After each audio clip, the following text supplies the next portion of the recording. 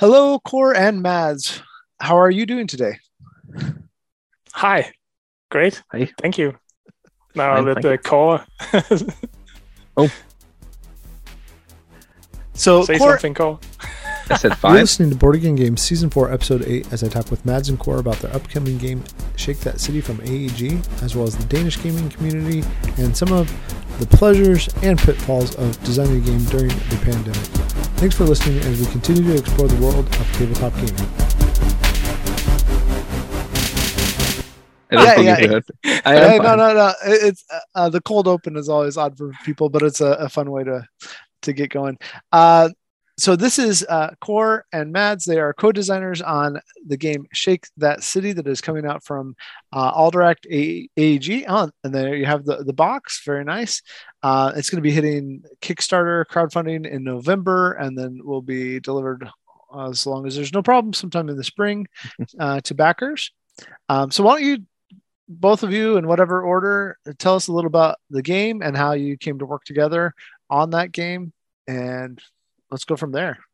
Yeah, so I think Kåre, maybe you should start explaining about how your plan was that you wanted actually to have a game signed and that you put in Yeah, some yeah. extra work into that. Let's hear about I'll, that first. I'll tell a little bit of story. So me and Mads has been, in the game Danish game design community and known each other, but more like we knew each other who we were, but not much more than that. And then some time ago, I decided that uh, I wanted to have a game published. That was sort of my ambition. That I thought that could be cool to have a game published. And then I sat down and say, how do I do that? And I realized between having a small kid um, and working, it was very hard to actually put in the effort that I thought it needed. So after some time, some consideration, decided to take some time off to do that. So I worked part time for a period. And up to that point, I started to say, okay, now get all this time available. What do I want to do? And I sat down and wrote a list. And one of the things I wrote on that list was I wanted to work with somebody. I'd mostly done the games I'd done in the past. I had mostly done by myself. And I found from other activities I'd done that I really like working with people. So I sat down and said, I want to work with people. And I thought, who do I want to work with? And on top of that list was actually Mads. I thought I would really like to work with Mads. So I grabbed hold of him and we talked a little bit about, I think we were testing one of your games, Mads, and just talking. I Yeah, said, hey, and I told him my plan and said, do you want to make a game together? And Mads said, sure, let's do that. And that was actually just before the Corona hit. So we started out working. Mads came up with, I think it was the first idea Mads came up with. He had this idea, and he would like to hear what I thought about it. And we were working remotely when we were trying to figure out how to do that. And that grew very quickly from there to actually to Shake That City. Very cool. So did you have to work on your prototype during any lockdowns or anything? Yeah. yeah. I think most of the design on the game was made during lockdowns, and but I mean, Kåre lives a few hours away, and he could make the trip down here to me, and we would meet up physically for some meetings, but a lot of other meetings we just did those online, especially when we actually after we had signed the game. Then it became even more like in the development process. That's all been done online. So with the publisher AEG, yeah. Yeah. So I mean, I only ask because some people have hated that iteration process of having to do things online, and some people have really enjoyed it. How did that feel to both of you to have to work online on a prototype? Because a prototype, some people just like having the actual thing in their hands. How did that feel to both of you? yeah, so this game is very like a physical. It has a very Yeah. physical component, as you can see here on the box. Inside of the game, there's this box here, which we call the shaker. You will shake that, then Mm-hmm. you will push a lever, and then you would lift it, and then these 9 cubes, not exactly these 9, but a pattern of cubes like these 9 here, will be on the table, and then you will choose one of the colors, so then you will build something that corresponds to those colors on your player board to build your own little city. And so that's a very physical thing. I think what we started out with was we had some cubes in a bag, and we just took them out one by one until we had that grid. And then one of us realized that, okay, well, there has to be a smarter and quicker way to do this. So we took a box and we just put 9 holes in it and cubes in, and then we shook that. And then when you lifted it, you had to be very careful not to drop any of the cubes and then put it back onto the table.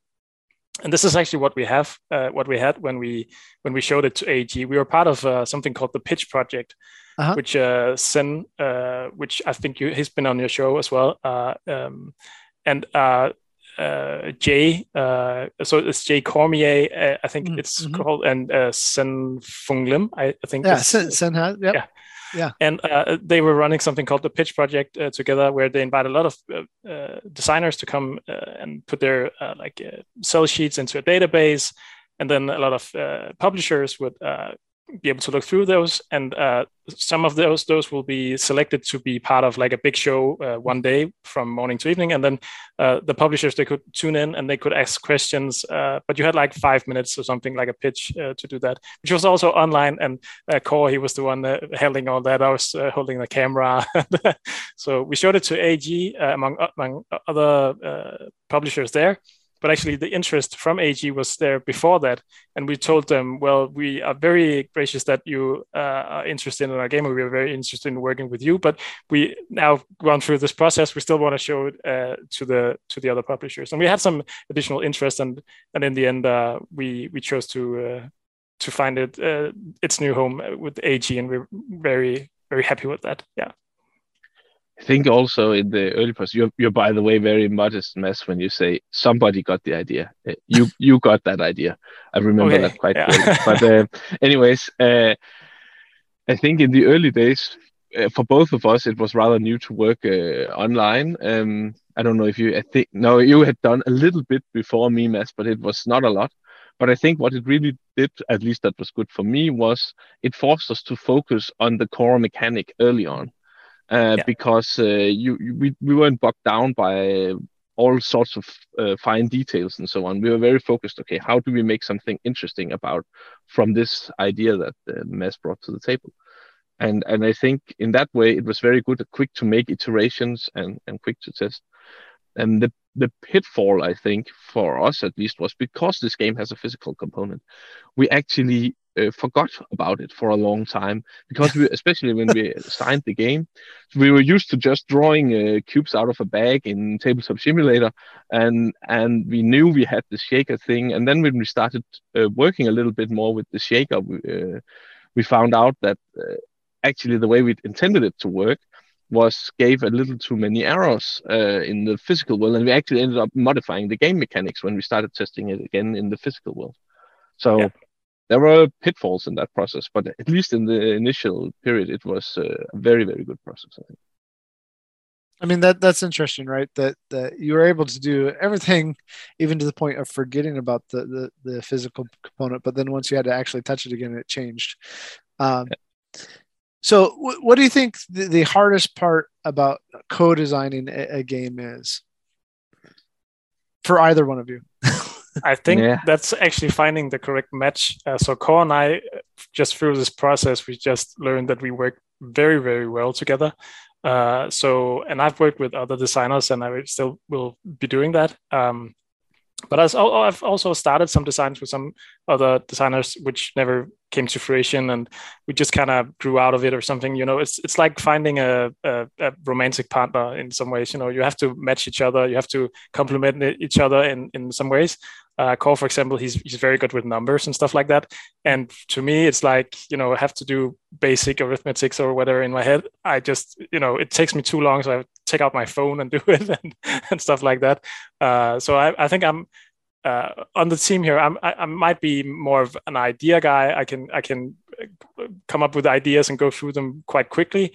And then we, go back and forth. And Kåre, he's usually the one who says, no, Mads, that's not going to work, because, this is going to require a gazillion of those things and stuff like that. And So I think that's what it is for me, at least. It's finding the right match, but let Kåre answer it as well. And I very much agree. I think for me, it's also actually a part of one of the things that's important for me is finding somebody which I like as a person. I prefer to I mean, this is not work, so I can pick who I work with, and when I can do that, I want it to be people I like, and I like Mads very much, so I think that does a lot. And exactly that we are complementing each other. I think the hard part is sometimes if you have different ideas on how to progress. So we have something, we agree that this is not working the way we want it to, and then there are two different paths, or maybe even more about where we are going. And I think we solved a lot of that by okay, let's test it, which is basically our mantra every time we get to something. Okay, should we do this? And we don't spend many minutes discussing before we say, okay, next step is testing it. So that sometimes does the trick for us there. But I think that is the challenging part, and especially I think in the early phases when somebody comes with an idea and we discuss it back and forth, and then we might end up with two very different ideas of games in that discussion. I found like maybe I bring some idea and I explain it to Mads, and then when I explain it, Mads gets imagine a totally different game, and then when I'm done explaining, he's talking about that totally different game, and I'm no, that's not what I wanted at all. And then figuring out, well, where are we putting our focus now? I think that is one of the challenging parts. Yeah. And if you have two guys like me who just want to make all the things, then it's like it doesn't work really. And I guess So any complete just that if you have a matching skill set, that's not the best match. So what? Let's explain the game a little bit more, though, because I've looked into it and saw what you've presented. But tell everybody, besides the box that drops the cubes, what are we doing in the game? What are you doing in Shake That City?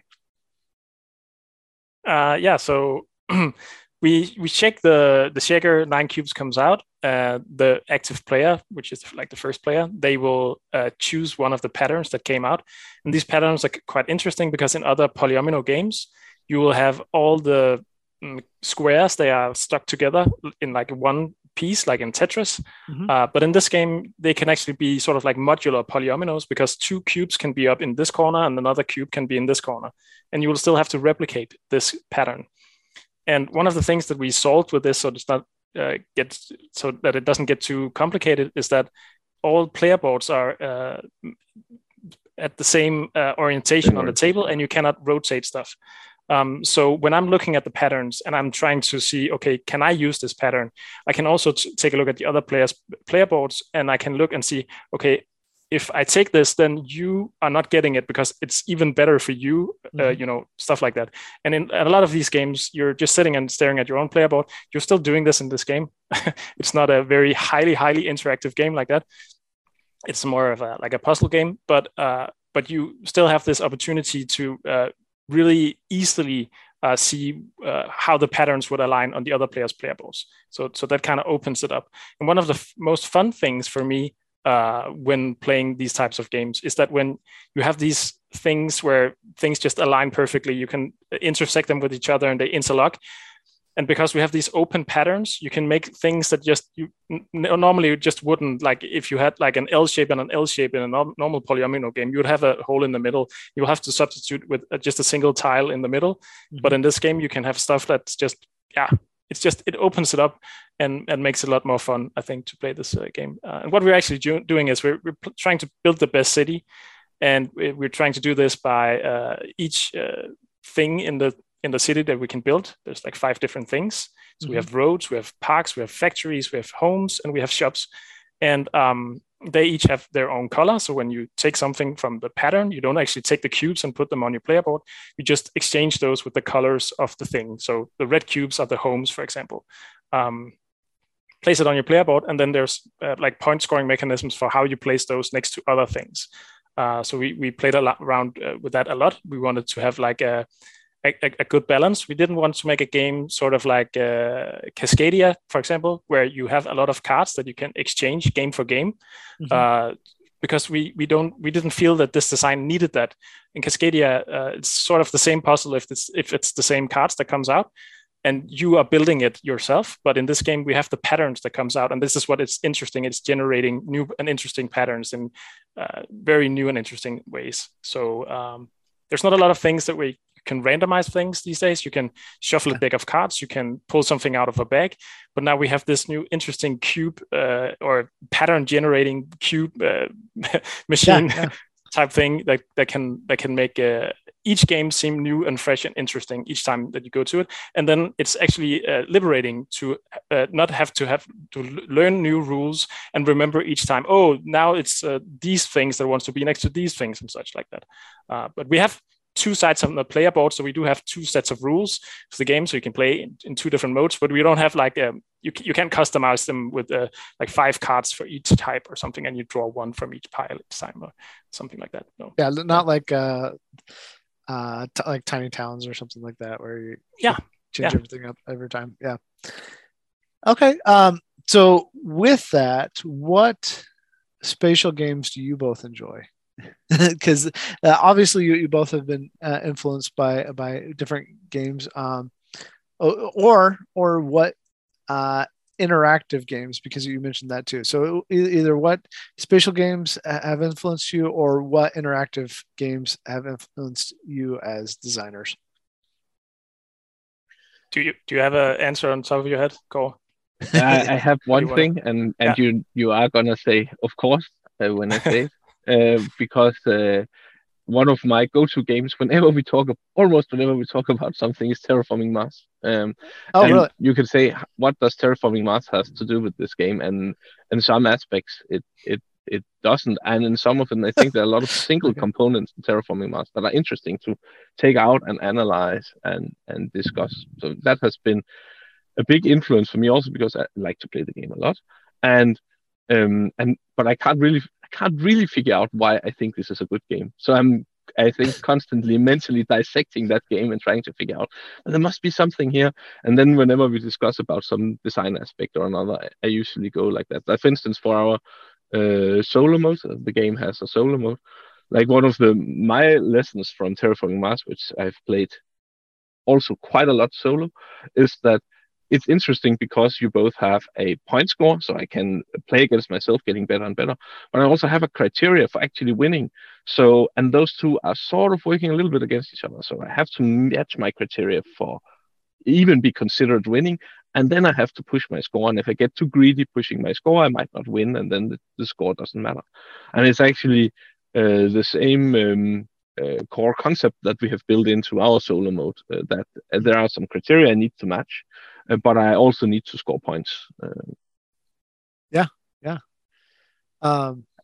I would not have gone to Terraforming Mars in relationship to your game, but I love a good solo game. So that's good to hear. That I actually did not realize it had a solo mode.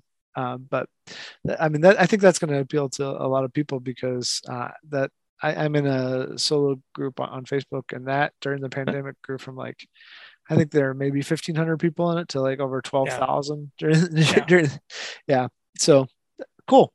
Mads, how about you? What influenced you in relation? I'm not entirely sure, because I play a lot of tiling games and I make a lot of tiling games, and oftentimes Kåre, he's laughing now because I've come up with so many ideas for tiling games that I've shown him, and it's like, oh yes, it's the tiling game mess again. So I don't have any off the top of my head, except for Cascadia. I think somebody asked me to do like a recommendation for, I think it was last Christmas. And this was before Cascadia was huge and popular and everything. And I've got it off Kickstarter. Thought it was a very interesting game. So I had to recommend a game for others people on the podcast up until Christmas. And Cascadia was my pick back then. And it still is. I think it's a fantastic game. What really surprises me about Cascadia is that the way that you can play it with like gamers and non-gamers, and you can even play. I played it with a 6-year-old son, and that's not because my son is like one of those 6-year-olds who can play Terraforming Mars and beat me 8 out of 10 games or something like that. It's more like it has a mode that where you just kind of shave off a lot of the complexity, and it just becomes a different game, but it's still recognizable and it's still Cascadia. And I just love how it's able to do that. And it's just it's hitting that fine line between something that's making you think, but it's not giving you a headache, right? Yeah. And it plays in 45 minutes. So, yeah. So I have to ask, I'm guessing you're similar in age to me. Did you grow up playing Tetris on like the original Game Boy? I don't think we didn't have a Game Boy. We couldn't afford to have stuff like that. Oh, sure, but sure. I think that we had some of the cheap knockoffs. Yeah. I had one of those games, but it wasn't the original first. No. I didn't get one until I could get one used at the pawn shop. So don't worry. Yeah. No. But like recently, my older son turned 14, and there's a local arcade where you can pay a small fee for a group of people and then like go play classic games. And they had Tetris, and it took me back to being like 11 and playing Tetris for hours and hours and hours. So I totally get like wanting to manipulate things spatially, like because I don't know, Tetris is something that when I can play something that feels like that on a board game, I'm always happy. So not that Cascadia is that. Cascadia is not that, but when you said it's more open, in that sense. Yeah. But when you said all the tile laying games, because Tetris is like it's about packing basically. How compact can I make it? And that's not really an element in a game like Cascadia. It's not a question. I can always have my tile wherever I play it, right? Right. Yeah. Right. No. Yeah. Absolutely. No. It was just more the when Matt said, "Yeah, Kåre is going to laugh at this," but all the tiling. It's true. Yeah. Well, what? So if you were to recommend to somebody, besides Cascadia, so I'm going to put you on the spot more. I'm going to push it. Besides Cascadia, what are 3 other tile laying games that you would recommend? And if of any type. I'm gonna have to look on Board Game Geek to see. Okay, yeah, do it. We could. This is. Yeah, I'm not. I actually don't. I don't have that many tile laying games that comes to mind. I have to go look at the shelves if I have to. No. So that'll be Matt's question. And while he is looking at that, my question for you then, Kåre, because I love Terraforming Mars too. Then is, do you play with Prelude? Yes. Okay, you do. Okay, so do you? Some people have said that it cuts out part of what the game does well early on, as far as being a little bit more cutthroat. Do you think that's true or not? Since you've played tons. Yeah, maybe. I think maybe it does that. I've actually not thought that much about it. What I often hear people say about Prelude is that it makes the game shorter. And I actually but I actually don't agree with that. Not as much as people think. First of all, I think the drafting process, initial drafting, picking of cards will be a bit longer because people are looking more. It's harder to find the synergies. But what you actually cut out, in my opinion, is the first 2-3 generations, which in most games, not the first generation, but the second and third generation in the preload free game, and I find those are generally played very fast. That's at least my experience. And they're played very fast because people are very limited. They spend their initial resources, and then they're very limited in a couple of rounds until the engine starts rolling. So I don't feel like it does the game much shorter. What I do like, and why I often almost always play with preload, is that I think basically the one of the best parts is looking at those 10 initial projects, your 2 corps, your 4 preload cards, and finding the synergy. Yeah. And actually, I could probably stop playing the moment I confirmed that I found a good synergy. So like in Generation 5, I could probably stop playing because now I know this engine was working. This was a good match of cards. Right. So, and it expands that fun because the prelude cards add something extra into that. But I actually recently played a couple of solo games without it because I wanted to, get what was the feeling like before. And I actually found that now that I've played so much prelude, it was fine without as well. I actually enjoyed that too. Yeah. So. Yeah. No. All right. So now that we've given Mads time to I'm ready. Okay. So what do you got for 3? Okay. Yeah, go ahead. I've got even better. I've got 5, but I'll be very short about it. Okay, so first of all, Copenhagen it's from Asger and Daniel. It's a fantastic it's using those usual tiling games. I was just very, very, very surprised the year it came out that it was not nominated or even mentioned from the Spiel des Jahres. I think it just had a new jury, and the old jury would have 100% put it up for one of the spots, I think. That's interesting. Okay, yeah. Then we have Carcassonne, which is just a game that I've completely forgotten about, but it's the original old timer, and I just took it out recently, and my 6-year-old boy, he's loving it, and for that reason I am too, just rediscovering it. It's great. Then we have I'm cheating a little bit, we have a game called Drop It, which is one of those games. It's not really a tiling game, it's more like a tile dropping game. Okay. Where the tiles are more like just geometrical shapes, and you drop it into what you call like 5 on a row. What do you call those type of games where you have this stand-up board with 2 glass plates or plexiglass plates? Where you put in okay. But in this game we don't. Yeah, we just put it in between 2 like pieces of plexiglass, which is just all clear, and then we drop different shapes, and then it has different rules for how you want to drop them and make them. So it's just taking something that's classic and giving it a twist, and it just feels completely different and completely new. I totally forgot about that game until you mentioned it. I had to look it up, a picture of it. Yeah. Okay, cool. And then we have Karuba, which is a bingo style tiling game that everybody can play, and it's one of the games that I bring to this game night almost all the time, because if somebody's new and they don't play a lot of games, this is one of the games you can just teach them, and everybody's just enjoying it in like no time. And finally, we have Nova Luna, which I think it's overlooked design by Uwe Rosenberg, but he did it in co-design, sort of. He didn't really co-design it. He had another game. He looked at another game from another designer and said, I think I can do this better somehow, something. Yeah. And then he redesigned it, and then he put the game out, and then both of their names are on the box, but they didn't have any cooperation doing the game, which is kind of weird. But I think this is the better version of Patchwork, for me at least, and it plays up to 4 players. I have heard people make that comparison. I enjoy that game also. I mean, was it completely overlooked? I thought it got a nod from the Spiel committee. Copenhagen? No. Nova Luna. Oh, Nova Luna. Yeah, I think that one got on the short list or something. Yeah, I thought at least got on the short list. Yeah. Okay. But another lot of people are talking about it. It's still, it's Patchwork all the way, I think. Well, it's not really like Patchwork, but I like to make the comparison. It has the same sort of, you go around and whoever's last goes first, and so Oh yeah. I can see the comparison.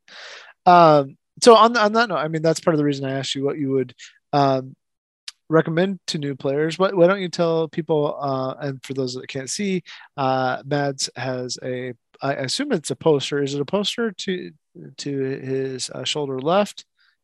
This one. But about the local game club he is involved in, and meets once or twice a week, and tell us about that, and how do you introduce people to games, and then we can segue for both of you. How are you going to let's talk about that, and then I'll segue, but we'll all right, come back to Shake That City in a second. Yeah, so I just recently moved out of the second biggest city in Denmark to one of the suburbs outside of the city. It's a place called Lystrup, and we have around 10,000 citizens or something like that out here. And it's very mixed. It's like every time we have like an election, this is one of the places they will do the polls, because we have like the exit polls, and because we are like a perfect representation of the rest of the country, apparently. So we have the rich, the poor, and everybody in between, and everything from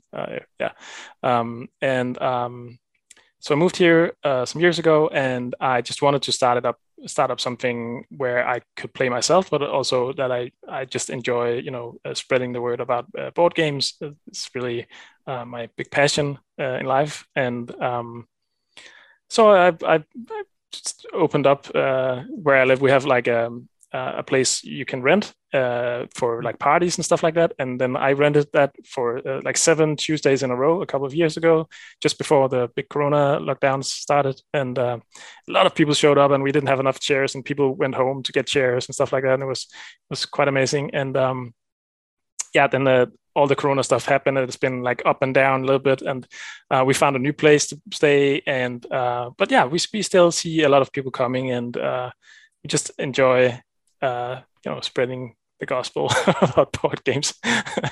Yeah. On that note, is that the type of place you both met, or did you know each other just via board game design community in Denmark?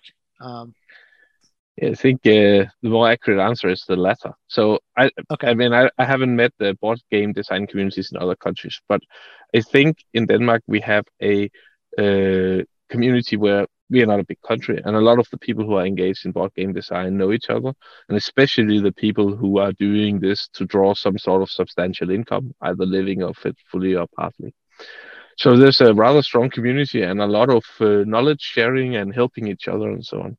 So and that's actually where me and Mads got to know each other. We've both been active at the Festival. I think that's where we first met, which is a big Danish, maybe the biggest, I don't know, or the second biggest Danish gaming convention, where we both were involved in. There's a board game design competition there, and we were both involved in that, both as participants or as organizers, and going back and forth and doing different things in that respect. So that's where we got to know each other, and I think we're a big part of the Danish board game design community also meet and discuss.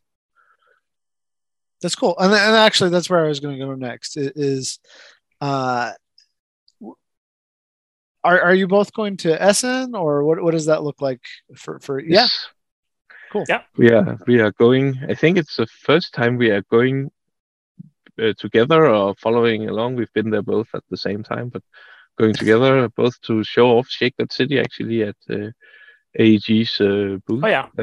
Yeah. And, come by and say hi if this airs before Essen Spiel, and you can meet Kåre and I. We are at the AEG booth in Hall 3 for some of the time, some of the days. I can't really remember exactly right now, but we're going to be there quite a lot. So and get a demonstration if you want. Yeah.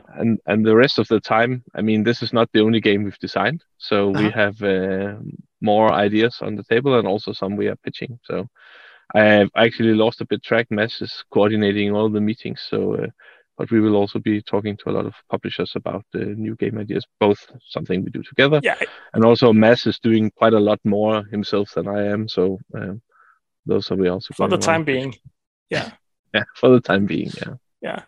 And if you see us running, don't stop us, please. I think we've booked something like meetings with, I think it's 24 publishers by now. Yeah. So, and some of these meetings are back to back, but we try to book them in the same hall so that, we'll have just less minutes to run.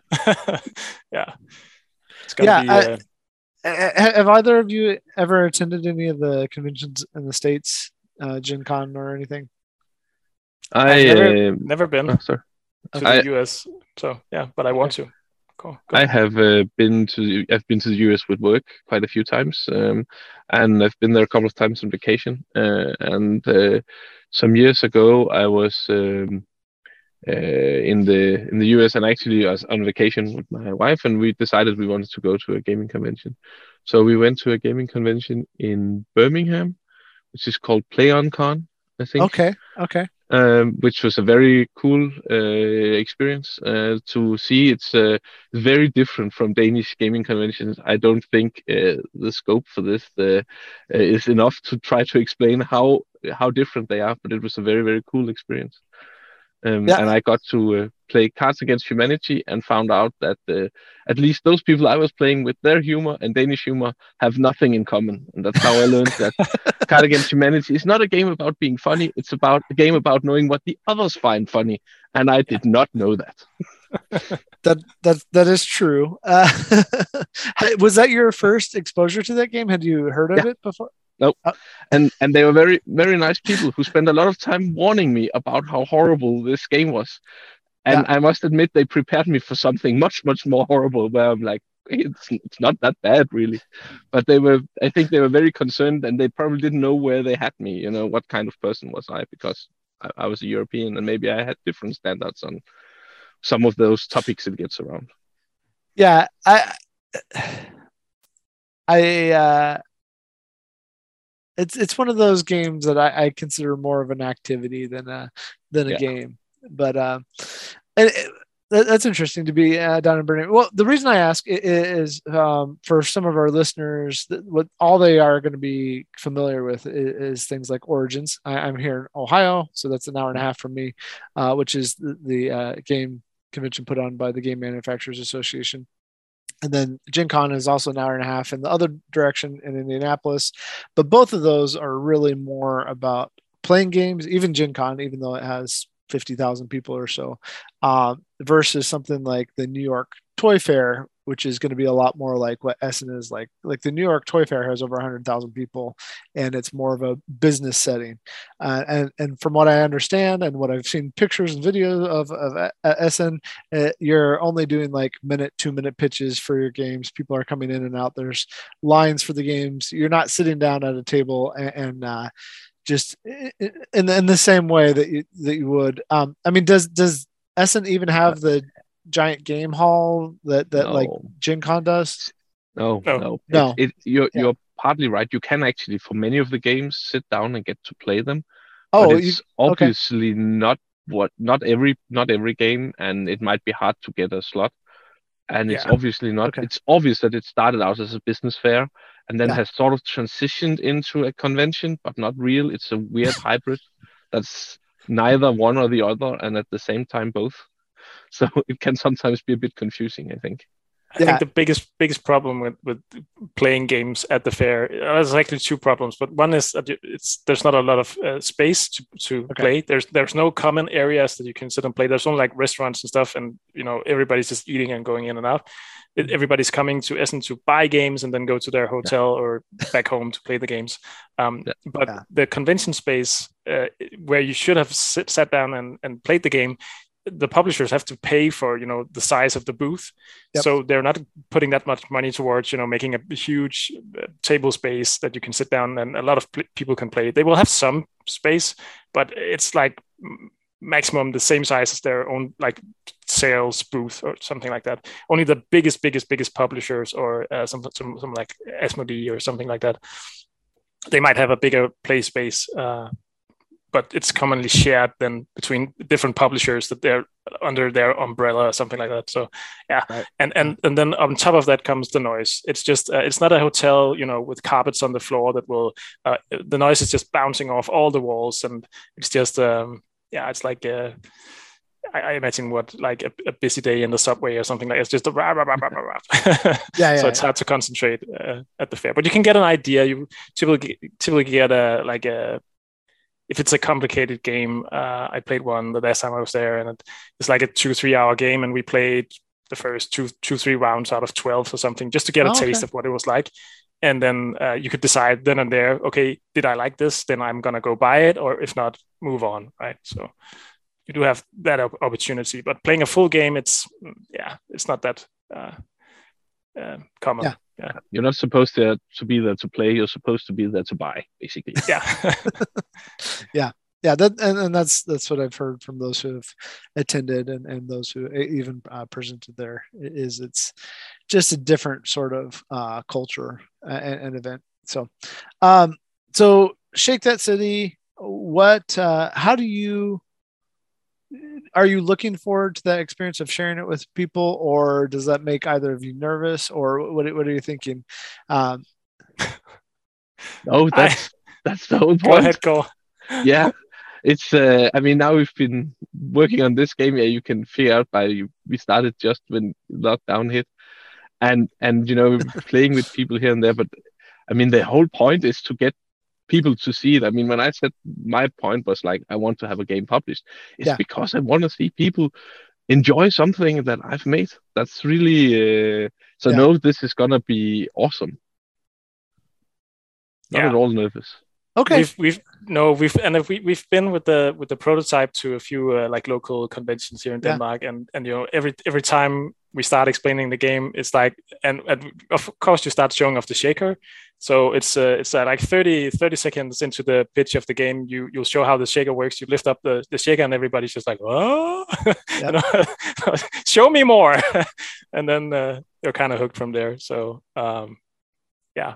That's great. I'm not worried. I'm not at all. I think this is gonna do great, especially at conventions. I'm sorry that you can't buy it at Essen this year, but yeah, next year you can, or all the other conventions in between. So yeah, I'm just looking forward to it. Like Kåre, it's just seeing somebody else play your game. That's really and enjoying themselves, and yeah, that's what we do. That's why we do it, right? So.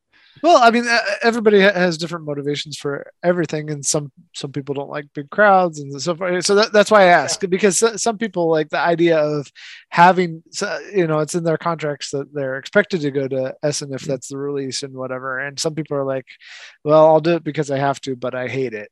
And other people, like the both of you, sound like you are looking forward to the experience. So that's great. I mean, everyone's just different, right? So yeah.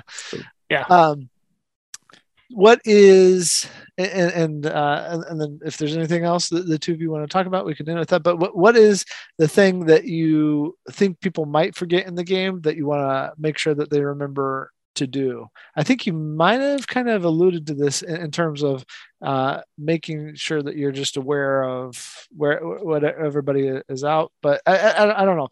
What's that one rule, or maybe not even a rule, but just that thing that sometimes people will forget when they're learning to play your game? I don't think we've seen anything like consistently enough to say that there's this one thing that we can point to. I've personally been a little bit worried about the setting up of the game, and it's not something that will ruin your experience or make it a much worse game. But the way we intended it and the way it's designed is that, like I said earlier, that if you're looking at your player board, you should be able to look at the other players' player boards and then figure out, can they use what I'm taking now? Mm-hmm. And if you miss during setup that these player boards, if you align them so that what you're seeing, and then you rotate it to the next player and they're seeing that, and you think that's the same, but you actually one player has to kind of look at their player board upside down, if that makes sense, because somebody else is seeing it the right way.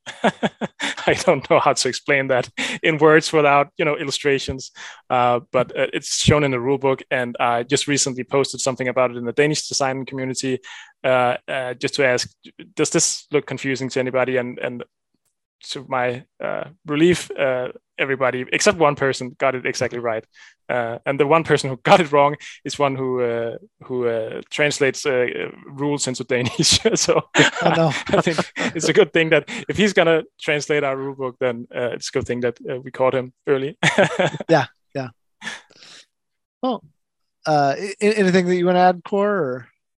No, I agree with Matt. I can't think of any consistent issue we've seen. I mean, sometimes people are not allowed to rotate the pattern; they copy it down directly as it is. Mm-hmm. And sometimes, especially with these disconnected patterns, that like you have cubes that are not adjacent, but there's some space between them. Yeah. Sometimes when people copy those down, they can remember the pattern wrong. Right. But that's not something you must say, oh, remember this. It's more like being aware of how they are spatially set together. I think that's the thing I see most that people sometimes miss on. But there's usually somebody at the table, if they're just paying a little bit of attention, that can say, oh, I think you did that wrong. And then it's no big. It's more of an issue of getting used to, these shapes now, they are actually like modular polyominoes. Like I said, I don't know if that's a word. It is now. I call it. It is now. It is now. First use of it. Yeah. Yeah. So it's just, it might take a little bit getting used to, but we've shown this obviously to so many people who've not seen it before. It's just playing their first game. And every once in a while there is one player who will forget something like that, or not forget it, like just copy it wrong. Somebody will look at it and say, "Whoa, you didn't do that correctly," and then they were like, "Okay, let me just adjust." So, cool. Yeah. Anything else that either of you would like to add before we wrap up today? I think just go check out the game. Yeah. And see if it's something for you. I'm very excited about this. It's gonna, AG did. They got Cascadia that just won Spiel des Jahres with Cascadia, and Kåre and I, we had like as a design goal, not as like a design goal in the sense that we want to win the Spiel des Jahres, because who doesn't want to do that if you're a game designer, but just to figure out that focus group of people, like who are we aiming this game at and for. And early on we realized that AG, they had a bit different idea about what we had, and then we had to like sort of align to each other to see which is the actual target group for this game. But we won that discussion, so that's good. We wanted just to be a game that's easily and very like available to everyone, one that you can pick up easily, and as it's shown, it's quite addictive gameplay. So we have a very good feeling about this game. We think it's gonna get a lot of attention. Yeah. Great. Yes. At least we hope. Yeah. Do you know, is it going to be like 30 euros, 40 euros? Where do you know where it's going to land when? The price, I think it's going to be priced similar to Cascadia and Calico and games like that. Yeah, it's the box is the same size. It's exactly the same size as those games. So yeah. Okay. Well, and probably I think maybe the game will be cheaper on Kickstarter, or at least you'll get some other stuff with the game that we can't talk about. I think but I don't know exactly. If we are supposed to talk about it. Yeah. What are you saying? Go. I don't know if we're supposed to talk about it. No. Well, I don't really know, but I think it's been discussed. So maybe it will be like that and maybe not. But check it out when it hits Kickstarter. Yeah. So maybe there'll be some surprises on the Kickstarter about it. So. Yeah. Okay. And we haven't committed to too much. Yeah. No. All right. Well, thank you both so much. I hope you have a good day there, and we'll be looking forward to the game. I know I'm looking forward to the game. Appreciate your time. Thank you, Christopher, and thank you for having us. Yeah, really appreciate it. Thank you. It's been a very enjoyable talk. Yes, for sure. You've just been listening to Board Game Games Season 4, Episode 8, as I talked with Mads and Kåre about game design and what they value in game design, what it's like to design with a game design partner, and their game Shake That City. Thanks for listening as we continue to explore the world of tabletop gaming. Happy gaming. We'll catch you later.